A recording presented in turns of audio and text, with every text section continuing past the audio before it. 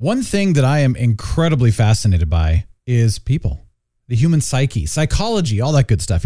Why do people do what they do? What motivates, what compels people, that kind of thing. I've been so excited about this kind of thing. So you know what? Today we are going to nerd out on it. Let's rock it.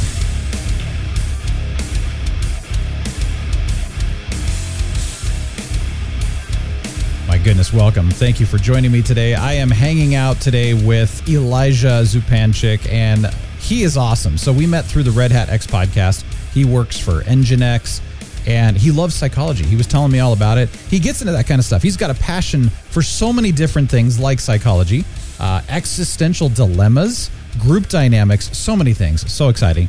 So I just get excited to chat with people about this. And as I mentioned, it's something that I nerd out about. And so I want to bring on Elijah and have some fun. So you ready to rock this? Let's do this. Elijah, welcome. Thanks for joining me. I'm so glad you're actually here with me on my show this time.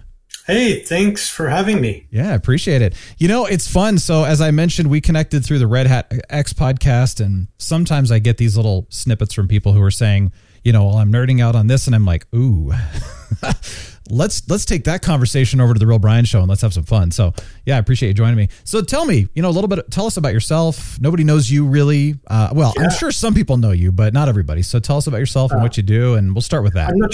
I'm not sure I know me. Wasn't that in the Matrix? Know thyself, anyway.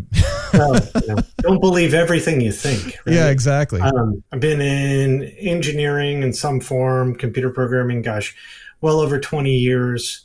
At this point, it just seems like, some label on an ID card, either my identity or not my identity. I can't tell at this point. I've run the gamut from different companies, small to big, lots of dysfunction, a few gems of function in there in terms of management and good culture that I've experienced over the years. So much to talk about in the professional world.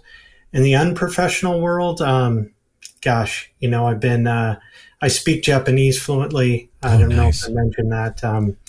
That's what I got my major in college. Cool. Yeah, that's cool. I'm an active practicing Zen Buddhist in the Rinzai sect. Okay. Just a lot of different random experience and background. Let's start with the Japanese culture. We'll start. I've got a lot of things we can get into, but Japanese culture is kind of fascinating to me. I've always liked it, but then this was back. Do you remember? Did you ever watch the Highlander TV show series? Yes, I did. You did? Okay, good. I'm glad someone. So the episode The Samurai, I think it was season 3 actually. This is nerdy, man. Anyway, I loved that episode. It's where he gets a sword, the actual dragon's head sword, so that was always one of those things that I just got. Anyway, so I was in high school when I was watching this, and I had a teacher that had spent 7 years in high school, and he came over and he was doing an Asian studies course, but he spent 7 years in Japan. And so I asked him to watch this episode, and I said, how accurate is this? Is this actually, and he was kind of like, it's a lot more accurate than you might think. It's kind of cool. And so he was talking about, anyway, we went into that stuff, but that's what I think really got me first excited about Japanese culture. And then later on, I got really excited about Chinese and Taiwanese culture. And so, it's just been this whole gamut. And so I actually had a privilege of I'm a terrible teacher, but teaching this girl from Japan how to play the piano, how to get better at piano and stuff like that. And so she was teaching me some Japanese, but that's been a long time ago. I mean, I know I remember a few phrases and stuff, but so how did you get into Japanese? How did you get into that? Like what motivated, what started this whole origin of interest? I mean, probably the first thing is I had family in Japan. My aunt married a Japanese man and lived in Yokohama, and my cousin was born. And so I had kind of a family connection there. Yeah. And so I was in community college many, many years ago, and I, had to take a second language. So I was like, okay, I got family there, so I'm going to learn Japanese. As time went on, though, it provided the more I studied the language, it really provided a mirror for me to look at myself, my own assumptions about culture, language, how humans interact with each other. Yeah. Oh, yeah. And that was so appealing. In fact, I ended up rejecting going into computer science side note is I paid for college and my whole degree doing programming all the way through, but I didn't end up going into computer science. And I considered psychology, but I also ended up not doing that and deciding to do Japanese. It was like a total gamble. It was like I was at the roulette wheel and like, I slapped down all my money on, 24. It's like, do it. No sense of being able to get a livelihood or anything from that. But it completely changed my life and opened up the world to me. See, that's interesting. And that's something I was going to ask, though, is being a part of that culture, there's so many things I think that, especially in America, if you've never been out of the country, to me, it's a very sheltered, isolated view on the world and culture and people and that kind of thing. And I've noticed that too, just even traveling to Taiwan twice and just additional countries and stuff. You really get to see, you're like, wow, people, this is cool. This is neat. These people are very different. They're more, at least in Taiwan anyway, for example, they were very hospitable, very giving, very respectful. And it was just kind of fun learning about the different cultures and stuff like that. But it really opened your eyes to, wow, we just don't even know. Oh, yeah. Yeah. I mean, so much that people just take for reality. Yeah. It's just culture. Yeah. Right. And I don't want to say culture isn't reality, but it's somewhat, just an arbitrary flavor that you got from your environment. Yeah. Like individualism, we really take that for granted here in the US. Yep. Me, I'm important, my rights, I Personal can be space. Spread out, take over. But we don't get collectivism well. No. And most of Asia is about collectivism. Mm-hmm. Yeah, I was just talking with my wife about this. Yes, I'm an extrovert, so I know that this definitely influences this desire. But, I love people. I'm a social person. But I have also come to understand throughout my life the value of living life together, having that community. Whether you're an extrovert or an introvert, that honestly doesn't matter. The whole point is you're living life together. And if there's one big trend that I've seen, especially over the last, I'm going to say at least 5 to 10 years, and now especially, because of COVID and all that, is people are not doing that. They're not living life together. They're isolating. They're individualistic. We're, quote, too busy to get together. You're lucky to see people 4 times a year. You try to connect with people and they're too busy, oh, don't bother me with your texts and I don't have time for your phone calls. It's amazing to me though, how prevalent that's becoming. I don't think it's healthy at all. I think it's incredibly unhealthy. I think it's incredibly destructive actually to people regardless of whether you're an extrovert or introvert. But you're right about that in the Asian cultures is there's a lot more of that community, I think, than we see here. Yeah. They use, there's a word that's used more commonly in Chinese and Japanese that just sounds corny and old-fashioned to us, and that's harmony. Mm-hmm. Right? Yeah. How often do we talk about harmony with each other, and can we speak about it seriously without it being some sort of joke or, something about, those old-fashioned people at the Elks Club, whatever, Yeah.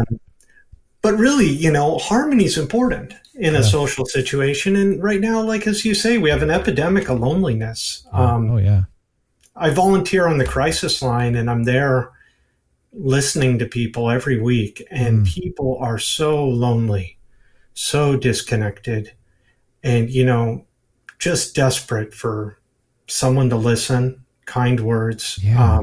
It is so. Right now, I have friends that I set up on a schedule. On a call, every week, I make sure I call them at this time. Otherwise, it just won't happen. Yeah, that's true. You're right. It's the whole, we should schedule a time to get together or talk, sometime. I always love that. We should schedule this sometime, which means never. So yeah, I'm always all right, what day, what time? Yeah. Wait, so why do you think people are so lonely? I mean, I know I've got my theories, but I'm curious about your perspective. Why do you think people are so lonely right now? I mean, there's all these books going that have theories about it. I mean, there's one called Bowling Alone, which I think was the seminal work on this. But personally, what I think is we're at an inflection point where there's a change in value systems in this culture. People are not believing in the things they once did in the past. Yeah. Yet that's true. We don't have an image of what is the new thing to believe in. Right? So these kind of collective values and images about who to be, they're falling apart. And so people are cast adrift. They're like, I have all this freedom, but I don't know what to do with it. I don't know what to be in this freedom. Yeah. People, go to entertainment. Yeah. Solitary activities that just kind of remove any sort of discomfort from having to face just the loneliness of their existence, especially, you throw in the existential angst in there and it becomes pretty bleak for a lot of folks. Yeah. Do you see people, because I know, especially, I know single people have this issue with loneliness, but do you see this in families too, where people are married, they've got kids, they got people all around them at all times. Are they still lonely? Yeah, I hear that. And sometimes the expression is different than maybe people might not use the word loneliness, but they'll be like, no one understands what I'm going through. Okay. Yeah, I'm in this alone, right? If you ask, are you feeling lonely? Some people will agree and others will be like, well, I got people all around me all the time. I want to be alone. And then the next sentence is, no one understands. Yeah. Yeah. Right? So they're still feeling alone, just in a different way. Yeah. Alone in a crowd, if you know the expression. Yep. Right. Interesting. You don't feel like anybody shares your heart, so to speak, right? That you have this harmony with others, yet your body is in proximity to other bodies. Yeah. Are you finding people to have different reasons for this? Every time you talk to somebody, there's a different reason for this. Or are you finding there's some sort of a commonality with these people as to why they don't feel understood or whatever? There's a lot. There's a lot going on, both individually and collectively. Probably money is number one. I mean, just the economics when, people's supports all fall apart. Yeah. I mean, every last thing to rely on fall apart and people just don't know what to do. In particular, you throw in some difficult mental illness issues, chronic anxiety, CPTSD, depression, or even people who just grew up with a difficult personality. Right. And, then they don't have the good relationships with others that become part of a support network. Yeah. So when people lose their job or get evicted, it becomes pretty bleak. Interesting. What have you found to be the solution? I mean, is it just being a listening ear and, kind words sort of thing, or have there been other methods that you're finding to work to help these people get out of this? Well, on the crisis line, it's very well defined about the boundaries and how you're helping, right? Your role there is really as an emotional first responder, and it is to provide empathy, listen, assess for the danger for suicidal ideation or homicidal ideation, and connect people to resources and really help them feel heard and get through the next hour or the night and try to connect them with long-term support. So it's a very targeted thing, and it's not like you're a therapist or anything like that. Granted, I want to do so much more for these folks, but that's the context you work in. Sure. No, I know. And I mean, it's interesting. It's just interesting how we've been talking about mental health too recently, because I was talking to a friend of mine who's a pediatric neurologist right now. He's in his residency actually. And so he's been working with mental health as well. And so I was asking him, I said, we're hearing more about mental health now than we've ever heard, why is that? And his thing was, well, one is we're finding that, we're just more open to it. And so we're being more like, it's okay if you have mental health issues. And so people are saying, oh, thank God. Okay. Now I can share them finally. I can talk about them rather than, holding it in because they were outcasts or whatever. So that's part of it. And he was saying that, he's seeing a lot of anxiety and other issues. Social media is obviously a huge issue for people, causing that level of stress and stuff. And we're comparing. There was a lot. I mean, he went on for a while, but So we are seeing, according to him, we're seeing more mental health issues, and we're also seeing people now finally being open about it, which is why it's becoming such a hot topic too, and that's good. So it was interesting though, because then I was saying, well, you've got your very serious mental health issues, like, you know, you're dealing with on the crisis line, and then you've got people who are, well, let's just say you've got everyone else who's still dealing, you know, with mental health issues. Some way or another, we all have something that we are dealing with or have dealt with or will deal with, you know? And so it's a matter of how do we, you know, be of service? How do we help? How do we encourage? Because you can't do it alone. No, and there are just so many things interplaying with each other, right? Yeah. You know, to say, you know, it's social media is causing the epidemic of anxiety is just too simplistic. In fact, like every serious problem, there's probably like well over 9 factors all interplaying with each other. Sure. You know, anxiety seems to be the number one issue I hear just over and over in my own social network, my professional network, and on the crisis line. People are feeling anxious. I mean, like, in a total panic. And you know, for good reason in many ways, when you look at the world and, you know, the state of the environment, climate change, global conflict, people's own lives, it's all very unstable. You know, human beings have definitely suffered a lot in the course of their existence and at different times. Yeah. In that brief period, you got a sense of self.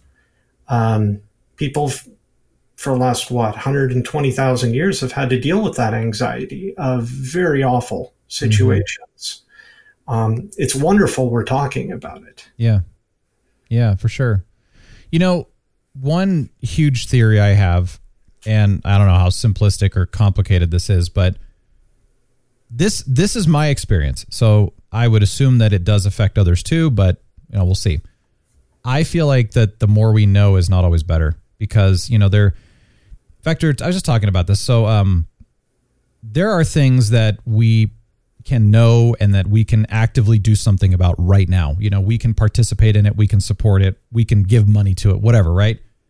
Then there's other things that we have absolutely no control over. We have no, like, there's literally all we can do is sit here and freak out about it and worry about it and stuff. And I feel like with the way that the media has gone, I was in actually, you know, news media. It was one of my first parts of the career. I was in public relations and into that. And I got out of it because I could not align myself with what they were doing to humanity. And I was like, nope. And I won't be a part of that. So the news media is destructive. I'm sorry. Sometimes it's good, but most of the time it is not, you know? And they talk about too much and it's always focused on the negative and, you know, whatever. And then there's the, you know, for example, we were talking about a movie. So there's, what is it? The Day After, I think was what it was called. And then of course there's Threads, and it's all about World War III and how World War III would affect us. And we were kind of like, okay, I don't want to watch this. I don't want to fill my brain with this because now I can't unsee it. I can't not think about it now. And I said, this is the kind of movie that should be for people who make decisions somehow, whatever influence they may have as to whether or not the world is going to World War III. This movie is for them. And apparently it actually was.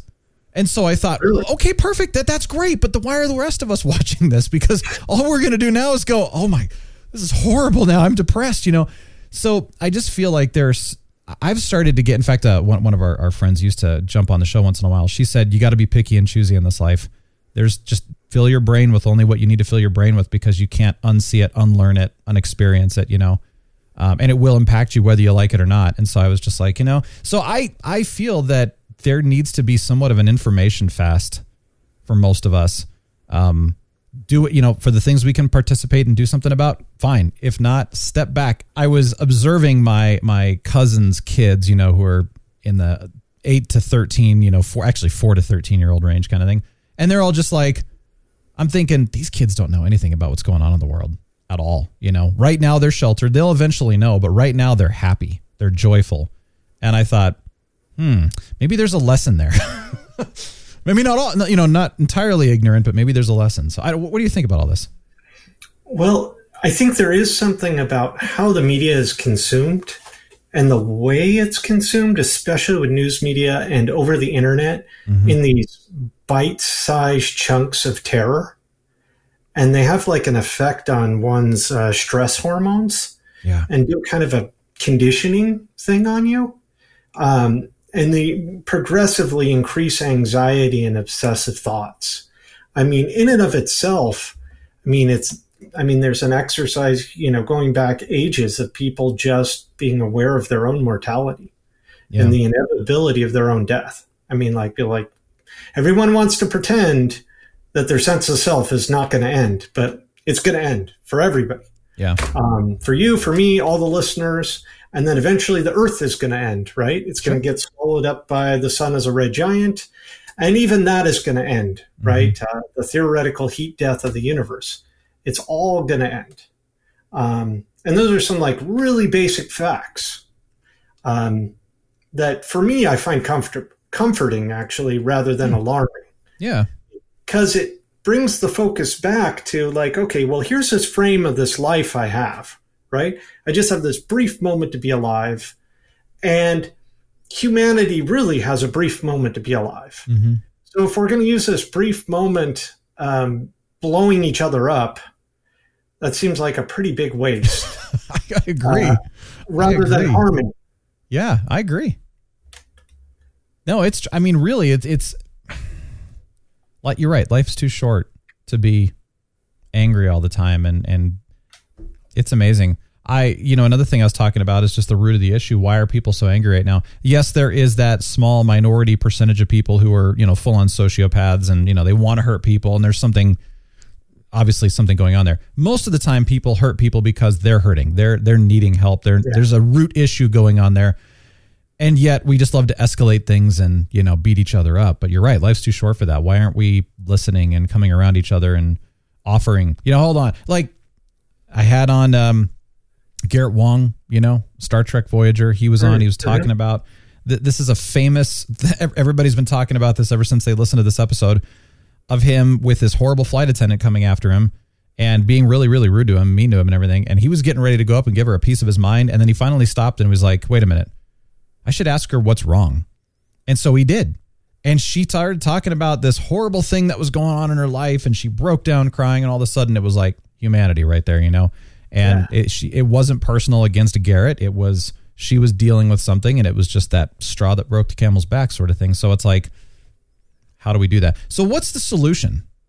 Or what is a solution? Let's even go with that. I'm not even saying like the top solution, but go for it. Maybe make it smaller. I'll talk about what's my solution. Perfect. For me in my life, I found meditation to be probably the number one thing that has helped. And in various variations of meditation, but really coming back to one's body, really being in your body, really being in this moment and being in reality, right? Really being with other people, so much being here that the whole sense of self kind of dissolves or becomes a little bit more permeating, right? Yeah. So you can really open yourself to connect with others in a new way, in a way that isn't so needy, right? That you can actually be there and be charitable to others. So if you're having an absolutely awful day, you can start to recenter yourself. And this is not easy, right? I talk to people crisis line and have been told by therapists and coach, well, just meditate, right?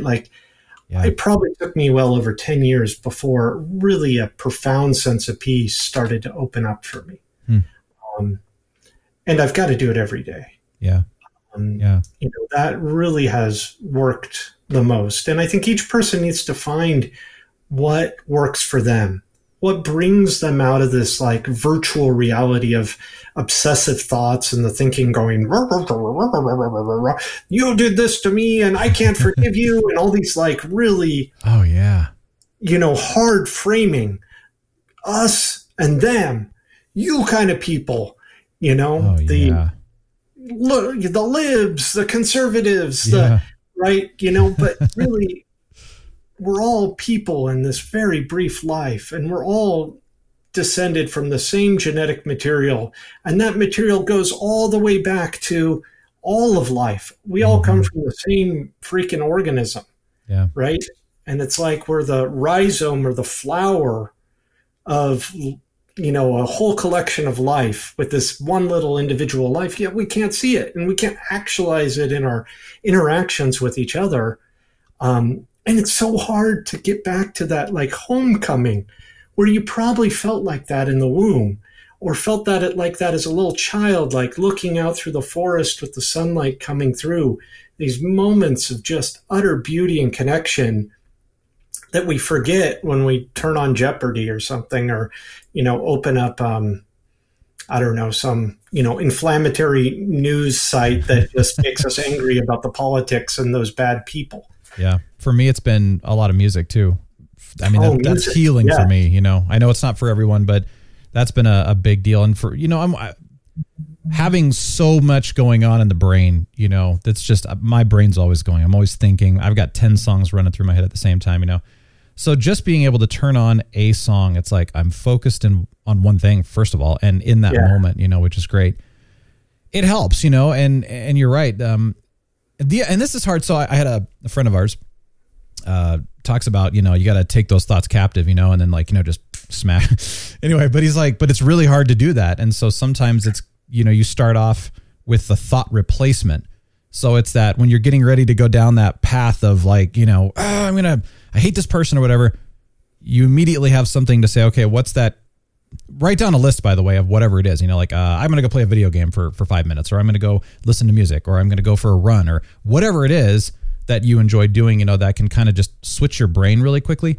Because then it's amazing if you don't give so much attention to that thought, it's amazing how quickly it kind of goes away too. Yeah. Which is cool. There's this great saying that I love. It's called, with the mind, change the body to change the mind. Right? Like fundamentally, the mind is just this flowering, consciousness is just this flowering from the body, right? It comes out of this brain. We don't need to be in this mind-body dualism like they're separate, right? I mean, people have this fantasy notion that we'll be able to upload our consciousness somewhere, but our consciousness is also made up of our adrenal system, right? Like so much going on in the body that isn't just in the cranium, right? And it's like you start to move your body and the whole process of the mind changes. But what the mind can do is it can start the process of moving the body, right? Yep. And be it like, I'm going to go play music. Maybe I'll just grab a drum and just be here with this rhythm. Yeah. Just be there in the moment. I find rather than like trying, I'm going to get these thoughts out, I'm strong enough, right? It's more like giving them space and just letting them flow. Because so often if you're really upset about something or you're like obsessing about something, there's some root in you that's like calling out for healing. Yeah. Right. Yeah. And you got to pay attention to that. And it's far better with gentleness than harshness. It's true. Oh yeah. I've got OCD tendencies. It kind of runs in the family actually. So it's like trying to not worry about it. But you're right. And then of course, many of us catastrophize. So all of a sudden it's like you come up with the worst possible outcome, which most of the time never happens, of course. That's always fun. But man, you just ran yourself all the way through it. You're ready to go to war over it. And it wasn't that bad.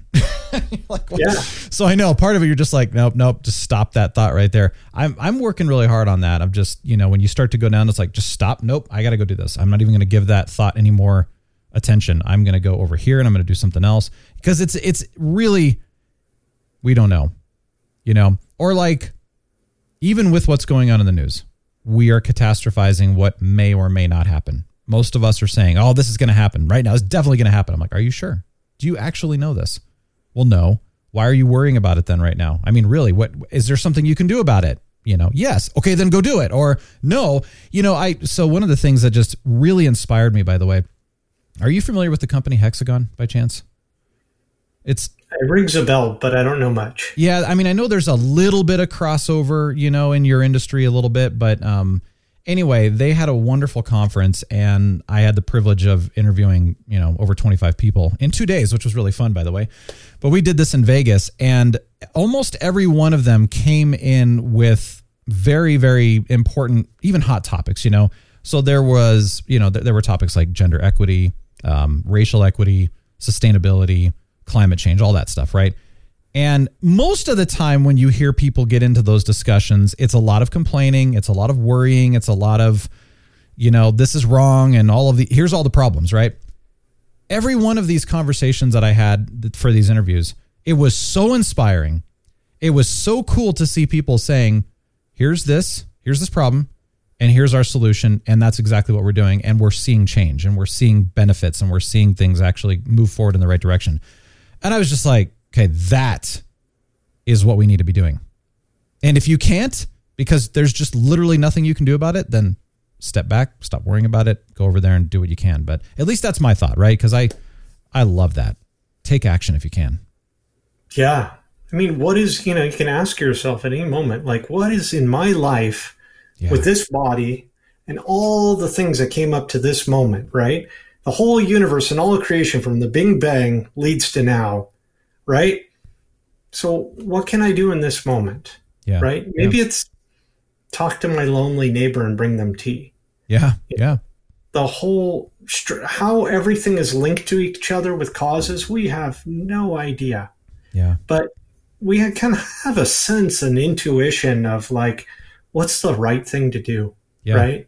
Yep. And really lean into that. Yeah. And so often it's simple, right? And it is. I did an episode many years ago called Do a Liz Thing, and it was actually about a woman who, she lost her daughter, and her daughter's name was Liz. I knew her daughter as well. And the whole thing was she was this wonderful, giving, beautiful person, go be like Liz, do a Liz thing. And it turned into this movement.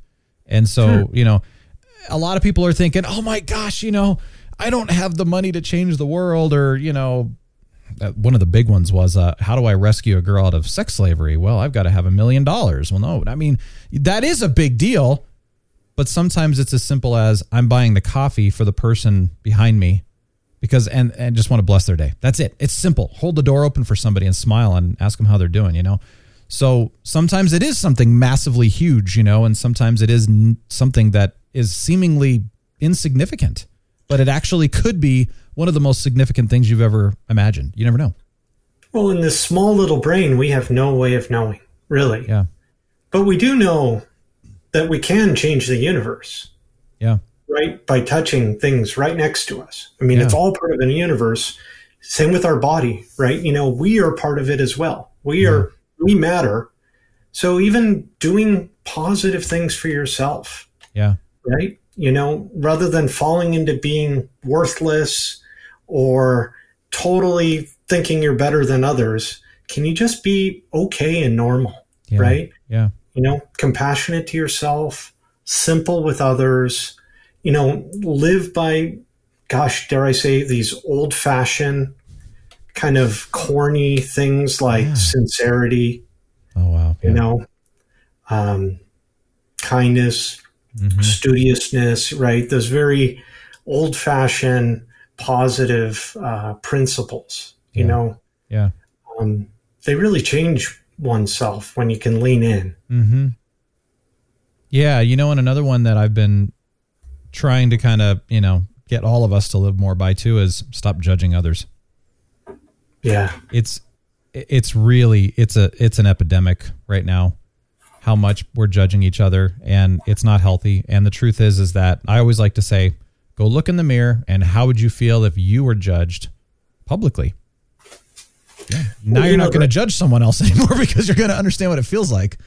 What really helped me with that was seeing how much I judged myself. Oh, yeah. And that's yeah.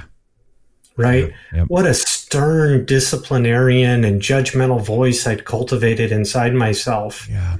Right? And, you would apply that to others, right? Because why, if you can't get away with it, why would you let other people get away with it? Yeah. Um, and then it hooks into with a very primitive responses like disgust in people's minds, which is a very natural thing, but you have to disentangle your view of somebody's humanity from just a survival reaction. Yeah.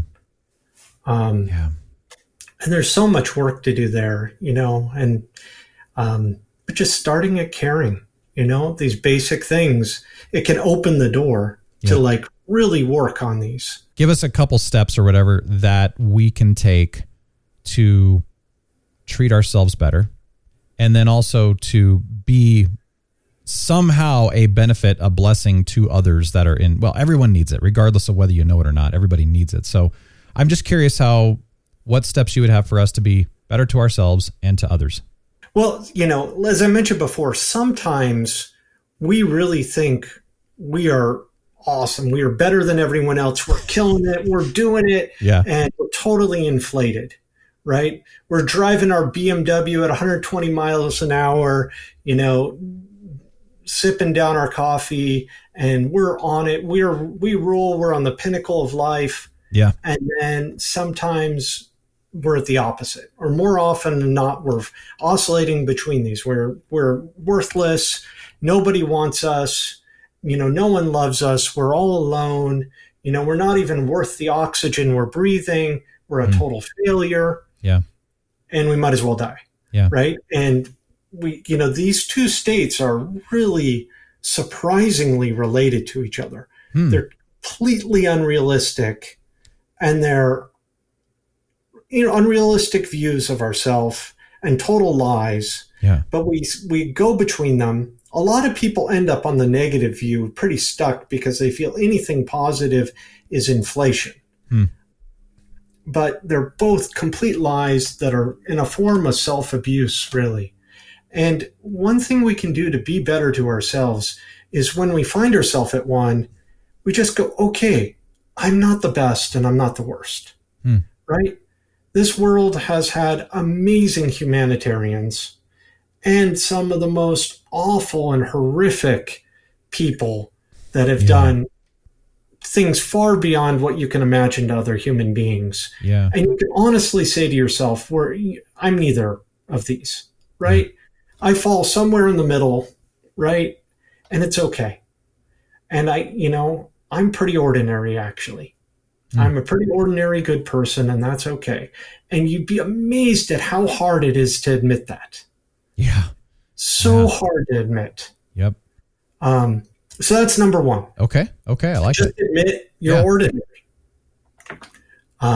Number two is, out of these old-fashioned lists of values and principles, you can find a ton of them, written in every major religion, and you don't even need to look there. Just can go to charity, forgiveness, love, sincerity, studiousness, tenderness, gentleness.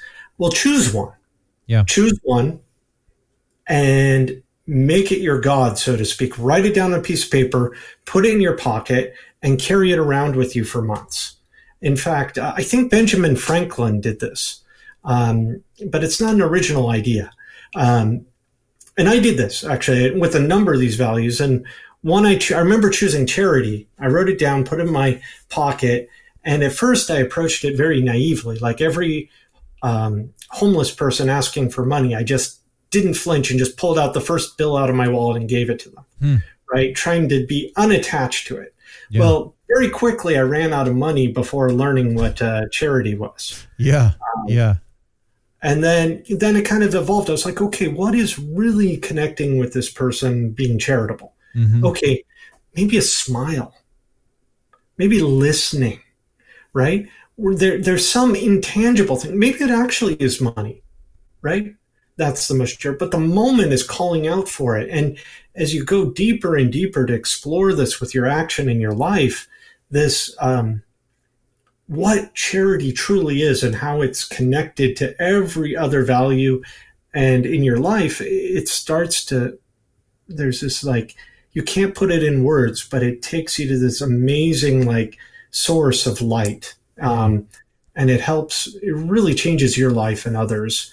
as you actively work on these things rather than just like, if you've ever been to a soulless mission statement and corporate values exercise, right?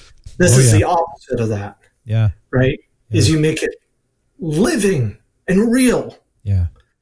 Then it's not corny. Yeah, that's true. I love it. Elijah, thank you. This has been fun. I know we could keep chatting, and I think we might have to have you back for a part 2, actually, to chat more. But this was really cool, and I love nerding out on this stuff, and but it's so important and it's so impactful and it's so necessary right now. So I'm glad we kind of moved into this side of the conversation. Well, thank you for having me, and I hope everyone finds a bit more harmony in their lives, and it's great to talk with you, Brian. Yeah, likewise. Thank you. Oh, man, that was fantastic. It's interesting having a conversation. I had, a couple of ideas of what I wanted to talk to Elijah about, just knowing him a little bit, but I had no idea that conversation was going to move in the direction that it did. And interestingly enough, I actually didn't really guide that conversation in the way that I had originally planned, and yet somehow it covered every single one of the notes that I was going to talk about. Amazing. I love how that happens. This is why I love that. Hit record and see what happens. Let's just let the conversation be natural. It was so much fun. So Elijah Zupancic, thank you so much for being on the show, and thank you for joining us. I really hope this was encouraging. I really do. I hope it gave you some good information and maybe even some tips and tools to take with you and apply in your life and everything too. Love for you to subscribe to the show if you have not already. We've got our podcast. We've got the YouTube channel. Please subscribe to both, really. But of course, I'd love to hear from you too. So if you have any thoughts about this episode, any thoughts at all, I'd love to hear from you. If you're on YouTube, put them in the chat below. If you're on the podcast, join us on YouTube and throw some thoughts in the chat and everything else. And of course, tons of stuff in the description, by the way, below. There's links. There's all kinds of other things. You can get in touch with me directly if you want. I'm happy to do that. But thank you for joining me today. I hope you have a wonderful rest of your day, and we are signing off.